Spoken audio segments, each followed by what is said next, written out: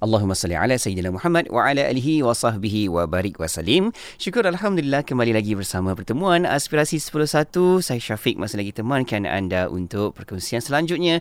Jom kita nak teruskan lagi bola bicara kita menerusi rancangan di setiap hari Jumaat ini. Kita ada rancangan Tadabbur yang akan kita dengarkan perkongsian oleh Al-Fadhil Ustaz Muhammad Syari Abdul Rahman. Dan anda boleh sama-sama tonton sekarang di Facebook Live IKIM FM dan juga di YouTube IKIM Media, dan boleh sama-sama kita dengar dengan tekun, dan juga sama-sama kita nak susunkan lagi apa yang boleh kita belajar, kita dapatkan intipati pengisian menerusi rancangan Tadabbur ini.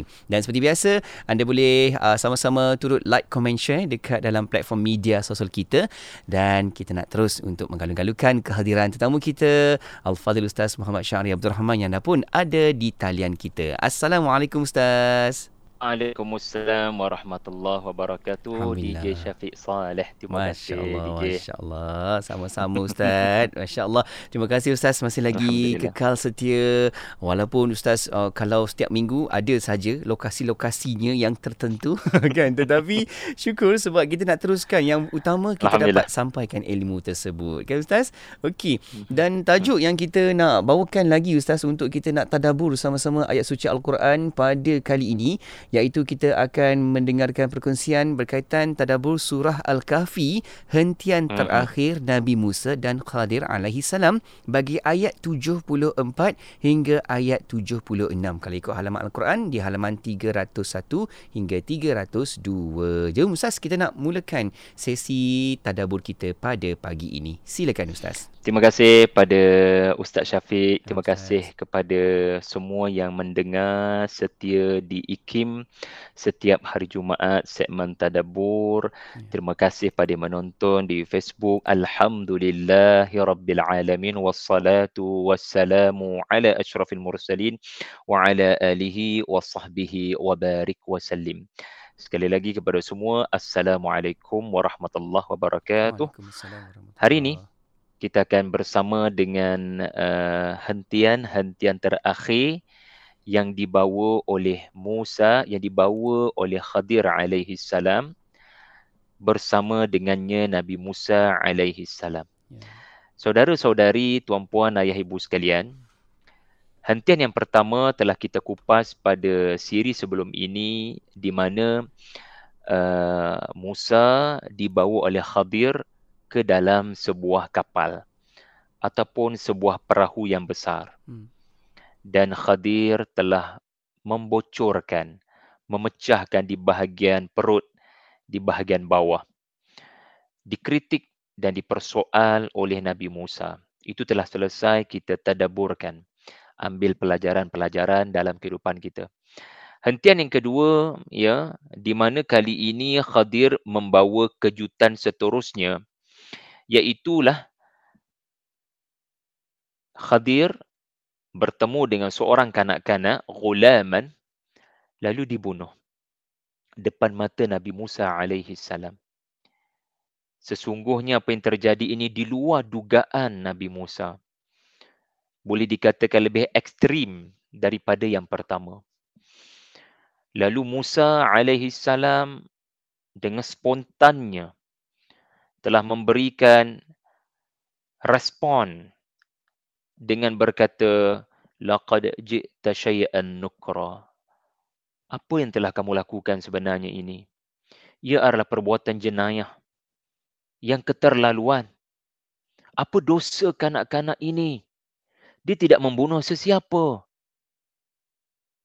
Lalu bila Musa berkata begitu, dan usahakan Musa, kita pun Ustaz Syafiq akan marah.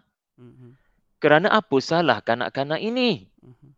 Tetapi Khadir mengingatkan Musa, you still in this program.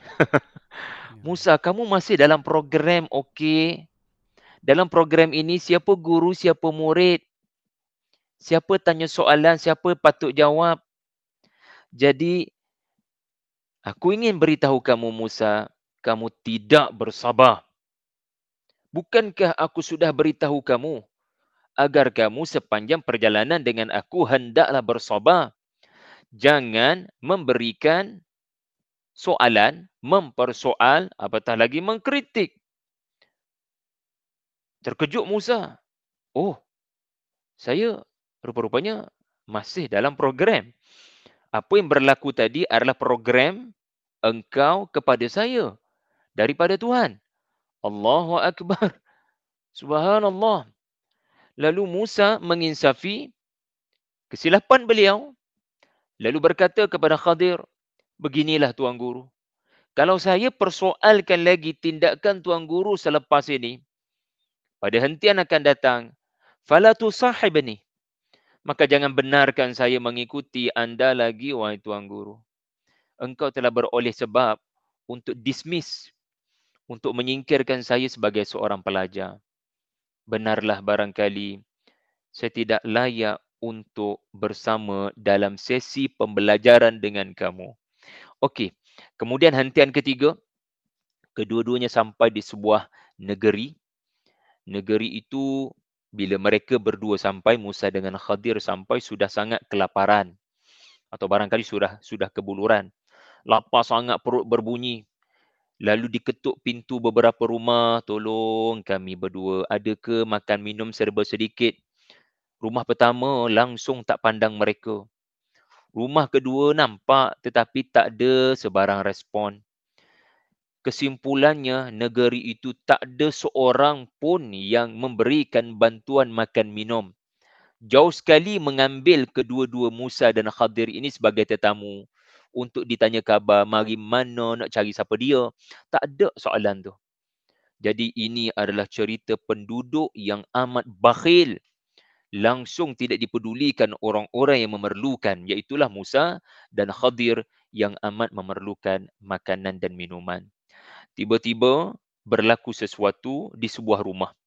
Di mana rumah itu dinding rumah itu nak roboh ke tanah, Ustaz Syafiq. Dindingnya nak roboh ke tanah.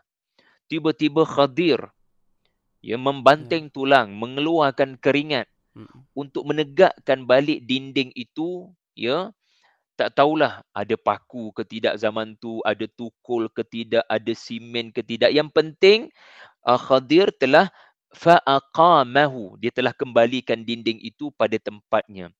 Lalu tidaklah kelihatan apa di dalam rumah tersebut. Lalu Musa alaihi salam memuji tindakan Khadir. Tidak mempersoal, tidak mengkritik, memuji. Cumanya menambah sedikit pada pujian itu, Tuan Guru. Dalam keadaan kita sekarang yang tak ada makanan, alangkah baik Tok Guru tunggu sekejap. Jangan beredar lagi daripada rumah ini. Supaya kita nanti boleh beroleh upah daripada membantu memperbetulkan dinding ini. Tetapi Khadir kata, itu bukan tujuan saya. Mengambil upah daripada tuan rumah ini. Saya tidak melakukan membetulkan dinding tadi untuk memperolehi upah. Wahai Musa, cukup setakat ini perjalanan kamu dengan saya. Allahu Akbar. Selesai perjalanan tersebut. Saya akan huraikan kepada kamu apa sebenarnya yang berlaku, wahai Musa. Jadi tuan-tuan, sebenarnya 3 hentian itu ada rencana, ada rancangan, ada long term plan, ada hikmah. Tapi nanti kita hurai. Saya nak fokus kepada 5 pelajaran sekurang-kurangnya pada hari ini. Okey, catat belaka semua, insya-Allah. Mudah-mudahan bukan sekadar diingati tetapi disebarkan kepada orang lain. Kerana kisah-kisah Quran adalah kisah yang membentuk kehidupan seorang mukmin. Ingat, kisah-kisah Al-Quran membentuk kehidupan dan kepribadian seorang mukmin sebenarnya. Bukan hanya cerita yang kita hafal tarikhnya, lokasi kejadiannya dan kita boleh pangkah dengan betul dalam peperiksaan siapa tokoh-tokohnya. Bukan. Itu tujuan kisah-kisah Quran. Jangan kita menyamatarafkan cerita Quran sebagai cerita sejarah. Tak. Cerita Quran bukan hanya cerita sejarah, tetapi cerita yang mengandungi ibrah. Ingat ya, ibrah artinya dalam cerita itu ada kaitan dengan kamu. Kamu kena cari diri kamu dalam cerita itu. Itu maksud ibrah, Ustaz Syafiq. Okey. Yang pertama, H. Yang saya nak kongsi dengan anda, 5H. Ustaz Syafiq cuba ingat 5H ini. H yang pertama, hidup mukmin sentiasa akan diuji. Apa yang Allah nak uji pada kita pada setiap ujian-ujiannya? Satu perkara sahaja. Sebab tu Allah menguji. Sebab dia sayang. Bila sayang, kena ada tanda-tanda sayang. Awak dah lama tak ingat kat saya. Jadi saya nak awak ingat kat saya. Maka dengan mendatangkan ujian, kamu akan ingat dia. Mukmin akan ingat Tuhannya. Kalau tidak ada ujian, dia boleh jadi terlupa, lalai dan terpedaya. Maka Allah mendatangkan pelbagai ujian agar kita mengingatinya, kebesarannya, kesempurnaannya dan kedudukannya sebagai Rabb, sebagai Tuhan tempat mengadu. Kalau tak ada masalah, kita tak mengadu. Bila ada masalah, kita mengadu. Itu sebab Allah mendatangkan ujian. Apa yang saya nak sebutkan? Ujian yang menimpa Nabi Musa di 3 hentian ini mirip dengan ujian yang menimpa baginda 10, 20, 30 tahun yang lepas. Sesiapa yang kaji cerita Nabi Musa, dia akan mendapati hentian pertama bersama dengan Nabi Khidir. Rupa-rupanya pernah terjadi ujian macam tu dahulu kala semasa bayi. Ingat lagi tak? Cerita Nabi Musa dengan Nabi Khidir di atas air. Musa kata, awak buat apa ni? Awak nak tenggelamkan penduduk atas perahu ini ke? Awak tak fikir ke apa akan jadi Titanic nanti kapal ini? Musa alaihi salam persoal. Sedangkan di mana imanmu, wahai Musa? Bukankah semuanya berlaku dengan kun fayakun? Saya barangkali boleh bocorkan. Tetapi kalau Allah tidak izinkan kapal ini untuk tenggelam, ia tidak akan tenggelam. Hebat macam mana pun kapal itu, kalau Allah izinkan untuk tenggelam, maka dia akan tenggelam. Bukankah dahulu kamu, wahai Musa, semasa bayi, ibu kamu meletakkan kamu juga di atas air. Dengan meletakkan kamu di atas air sungai Nil yang ganas, kamu boleh tenggelam, kamu boleh musnah. Kalau kamu berhujah dengan logik, mari kita berhujah dengan logik. 40 tahun lepas, 50 tahun lepas, kamu sembang dengan mak kamu? Adakah kamu akan marah mak kamu? Mujur kamu bernama bayi. Kalau bukan bayi, mama buat apa ni? Mama dah tak sayang saya. Mama dah tak sayang atas sungai Nil. Mama nak saya mati. Nak, mama terima wahyu. Wahyu Tuhan mengatasi logikmu. Wahyu Tuhan membawa kehidupan. Mengikuti wahyu Tuhan tidak membawa kematian. Mama just follow wahyu Tuhan. Dan itu sebab engkau hidup dalam istana Firaun. Mengecap kesenangan.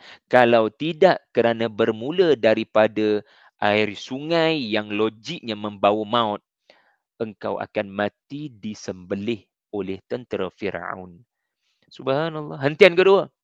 Yang kita baru lalu tadi, membabitkan pembunuhan. Kamu marah bila kanak-kanak ini terbunuh. Akibat daripada asbab tindakan saya. Tetapi yang sudah mengatur perkara ini adalah Allah Subhanahu Wa Taala yang memerintahkan saya untuk menjadi asbab. Awak marah pada saya. Awak tidak tahu apa yang akan terjadi pada kanak-kanak ini di masa hadapan. Awak melihatnya dalam masa sekarang. Kanak-kanak yang tak ada dosa. Awak marah apabila berlaku kejadian bunuh. Awak lupa ke 30 tahun lepas, 40 tahun lepas, awak sendiri pernah terbabit dalam kes bunuh. Dan ia peristiwa yang telah menyebabkan kamu, wahai Musa, meninggalkan Mesir dan pergi ke Madian, beroleh kebaikan di sana. Meninggalkan kehidupan senang lenang, tetapi umatnya syirik, pergi kepada kehidupan sederhana mengembala kambing, tetapi umatnya menyembah Allah. Kerana terbunuh itu, seseorang yang terbunuh, walaupun kamu tak sengaja, Allah memberikan kamu banyak kebaikan di Madian. Kamu lupa? Dan hentian ketiga, membabitkan penduduk yang bakhil, tak nak bagi makanan, tetapi saya tetap beri kebaikan kepada sebuah rumah di sini. Awak juga kelihatan protes. Tak suka bila saya tak ambil upah. Hei, apakah awak lupa dahulu di Madian? Awak pernah membantu dua wanita Madian itu dan awak tidak mengambil upah dan dengan asbab itu Allah berikan kamu rezeki dapat hidup 10 tahun dengan kediaman, dengan keluarga yang baru, dengan kerjaya yang baru. Maksudnya apa? Musa mujurlah dia lalui ujian semasa kecil dahulu agar dia dapat melalui ujian yang lebih besar daripada itu bersama dengan Khadir. Kita pun macam tu. Allah akan mendatangkan pelbagai ujian kepada kita tanda sayang. Jangan biarkan satu perkara ini hilang bila ujian itu datang. Namanya iman kepada Allah. Kadang apa yang Allah uji, kita ni macam Nabi Musa. Allah akan uji sebenarnya benda yang sama. Tetapi watak berbeza, tempat berbeza, masa berbeza. Benda sama je Allah Ta'ala nak uji. Iman kamu. Itu yang pertama. Yang kedua, iaitulah hentian Khadir adalah hentian kehidupan kita. Perasan tak? Ketiga-tiga hentian ini kalau anda tengok tafsiran, belik elok-elok, kita akan mendapati tiga hentian ini adalah tiga hentian yang kita akan lalui salah satu daripadanya. Ustaz Syafiq, saya, Ya. semua kita akan diuji dengan salah satu, bahkan mungkin ketiga-tiga ujian ini boleh berlaku serentak. Allah. Yang pertama sekali, hentian yang pertama apa dia? Anda sebagai pemilik perahu menjemput dua orang Nabi naik ke perahu anda dengan percuma, tiba-tiba perbuatan baik anda dibalas buruk. Awak bocorkan perahu saya, sampai hati awak. Ini cara awak berterima kasih. Ya Rabbi, saya buat baik pada kamu selama ni. Tapi sampai hati, boleh berlaku dalam hidup kita. Orang khianat, boleh berlaku dalam hidup kita. Orang tikam kita di belakang. Itulah hentian yang pertama dalam hidup kita. Hentian yang kedua apa dia? Ya, kanak-kanak ni tak buat apa-apa pun pada kamu. Tetapi kenapa dia menerima keburukan? Saya tak buat apa pun pada kamu. Tetapi kenapa awak memberi keburukan? Anak itu tidak berdosa. Tetapi mati meninggal dunia dilanggar lari oleh seseorang yang tidak dikenali. Kita tak buat apa-apa, still orang buat buruk. Tapi lebih sakitlah kalau kita buat baik pada orang tu balas dengan buruk. So Allah mulakan dengan hentian yang paling menyakitkan. And then yang kedua, and then yang ketiga. Yang ketiga apa dia? Tuan-tuan, puan-puan sekalian. Ya, anda buat baik. Anda buat baik, anda betulkan dinding. Anda baik bantu orang lain tetapi orang lain tak bagi pun upah pada anda. Tak puji pun anda. Tak ucap terima kasih pun kepada anda. Anda tak dapat apa-apa ganjaran dunia pun daripada apa yang anda lakukan. Semua ni adalah bukan hanya hentian Nabi Musa, tetapi hentian-hentian kehidupan kita. Kita akan diuji dengan salah satu hentian ini. Yang penting anda kena ingat, ya, apapun, di mana pun anda berada, Allah menguji anda untuk terus melakukan kebaikan ataupun bertindak secara emosional. Allah akan uji kita bertindak dengan kebaikan, fikir panjang pada setiap perkataan bila berlaku musibah atau kita menari mengikut rentak musuh. Ya, berlaku buruk, kita pun keluar perkataan buruk. Ya, orang khianat, kita pun balas balik dengan pengkhianatan. Jangan begitu seorang mukmin. Yang ketiga adalah yang ketiga, hala tuju pendidikan. Perasan tak? Khadir alaihi salam sangat memerhatikan satu perkara pada Nabi Musa. Macam mana dia respon bila berlaku sesuatu. Macam mana, apa yang keluar daripada mulut Nabi Musa. Dan apa yang keluar daripada mulut Musa diulas oleh Nabi Khadir. Kamu cakap apa tadi?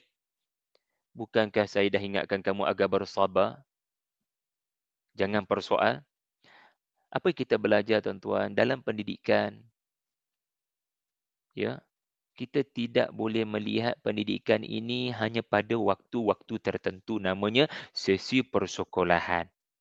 Ya, bila balik ke rumah, dah jangan anggap anak itu perlu dididik lagi. Dia sudah melalui proses pendidikan di sekolah. Tidak, jangan begitu. Ya, ataupun pendidikan kena bermula lepas maghrib. Dan bila menonton TV dengan anak-anak, dah tak payahlah nak bawa pendidikan. Tuan-tuan, puan-puan, pendidikan antara yang kita pelajari adalah perhatikan apa yang keluar daripada mulut Musa-Musa dalam rumah tangga kita. Musa-Musa dalam kelas kita. Apa yang keluar daripada mulut diorang adalah perkara yang menggambarkan fikiran mereka dan kepercayaan mereka. Di situlah ya tujuan kita mendidik, iaitulah memperbetulkan kepercayaan mereka. Kadang kita ni terlalu sahala kan Ustaz Syafiq. Ustaz. Pendidikan itu berlaku hanya bersifat one way. Tetapi tidak mendengar feedback.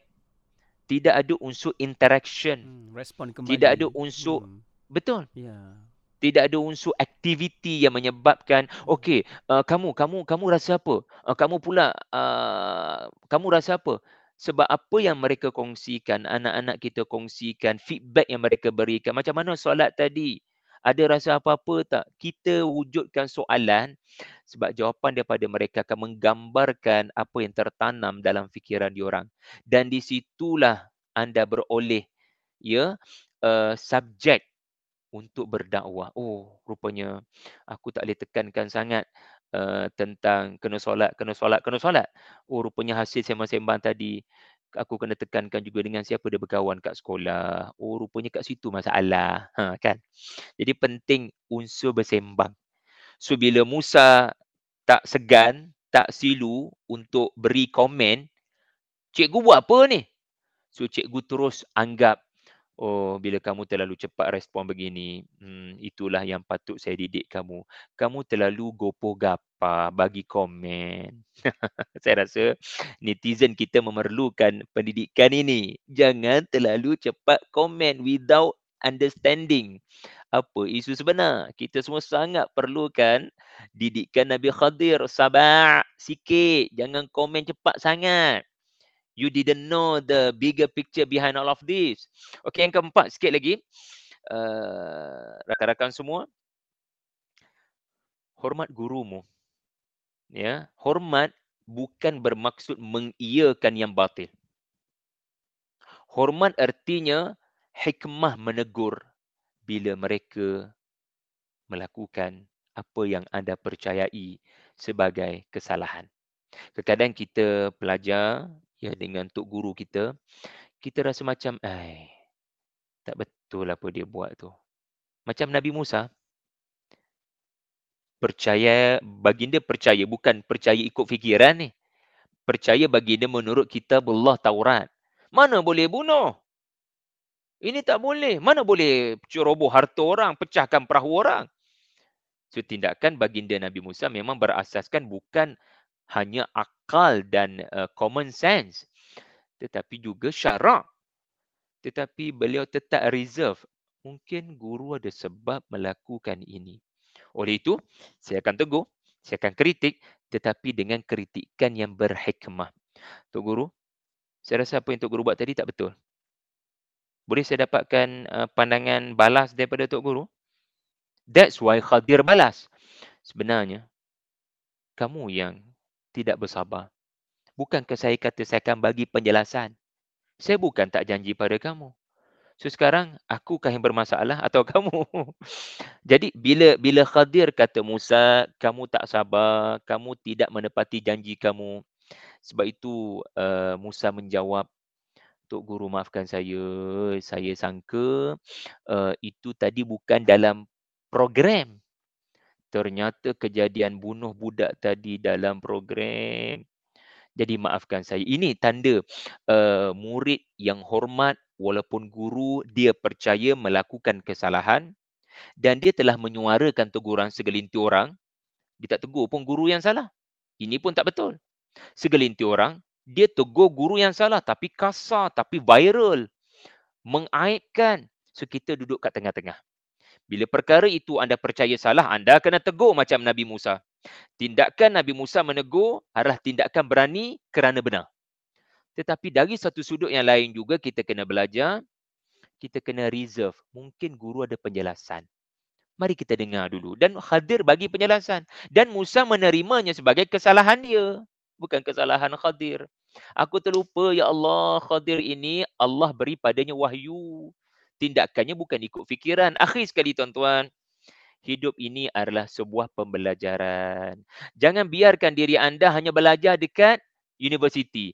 Keluar daripada universiti, pergi makan kat kafe, dah tak rasa kat situ ada pelajaran. Ataupun pelajaran hanya dengar kuliah maghrib, dengar segmen ibrah, dengar segmen tadabbur di IKIM. Kemudian dengar khutbah Jumaat kejap lagi. Itulah sesi pembelajaran. Tapi bila berjumpa kawan-kawan di luar masjid, bila naik Grab nak balik ke rumah, bila masuk traffic jam nak datang ke Johor macam saya sekarang ni pun, kita anggap traffic jam tu tak ada pembelajaran. No. 24 jam adalah pembelajaran. Hidup kita ni kena sentiasa belajar. Sebab itu Nabi Musa dia kata, Tok Guru, kalau kamu dapati gagal lagi bersabar dalam hentian yang akan datang, Tok Guru boleh disqualified saya.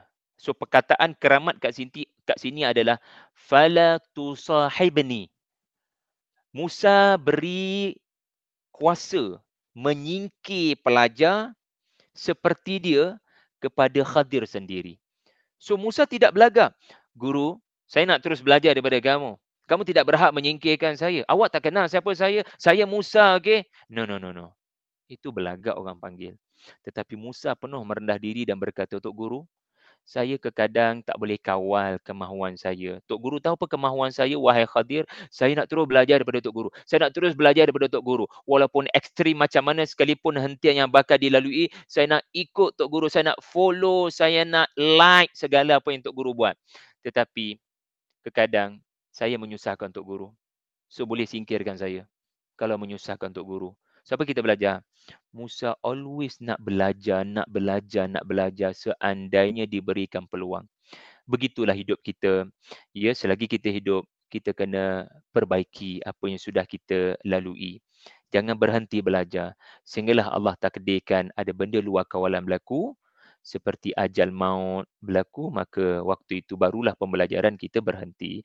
Minta maaf Ustaz Syafiq, ya, terlepas masa lagi, ya. Wallahu alam. Masya-Allah, itu dia jelas Ustaz, apa yang Ustaz sebutkan tadi, tadabbur pasti ada kaitan dengan kita. Kalau satu persatu kita perhalusi ayat-ayat suci Al-Quran, itulah sebenarnya pasti kita selam letakkan diri kita. Ini yang perlu kita belajar, yang perlu lagi kita baiki. Ada 5 H yang Ustaz maklumkan tadi. Saya ringkaskan sedikit Ustaz, iaitu H yang pertama, hidup ini diuji, okey, dan apa yang kita perlu ambil daripada ujian tersebut. Dan yang kedua, hentian kehidupan. Setiap kita ada fasa-fasanya Ustaz, okey. Juga kita ada hala tuju pendidikan kita. Kan? Yes. Kita perlu teruskan bagaimana perjalanan pembelajaran kita, okey. Dan yang keempat ini iaitu hormat guru. Ni penting ni, berkat ada kat situ, okey. Yang kelima iaitu hidup dalam pembelajaran. Jangan hanya sekadar kita rasa aku dah tak sekolah dah ni, tak perlu belajar dah. Okey, Ustaz, sedikit sebagai pesan-pesan akhir Ustaz, silakan. Yang terakhir, tuan-tuan, segala yang Allah turunkan ini bukan hanya sepatutnya memberikan kekuatan pada kita. Ia seharusnya menyebabkan kita lebih mencintai para sahabat dan Rasulullah sallallahu alaihi wasallam. Sebab apa? Mereka sangat memerlukan cerita Nabi Musa, Nabi Khidir sebelum kita. Duduk kat Mekah, macam-macam musibah berlaku. Cerita pembunuhan bukan hanya cerita hentian kedua, cerita yang berlaku dalam kehidupan sirah Nabi, para sahabat meninggal dunia kerana perjuangan. Lalu cerita inilah yang diturunkan Allah, memberi motivasi, memberi optimism dan memberi kekuatan. Mudah-mudahan kita dapat juga kekuatan tersebut.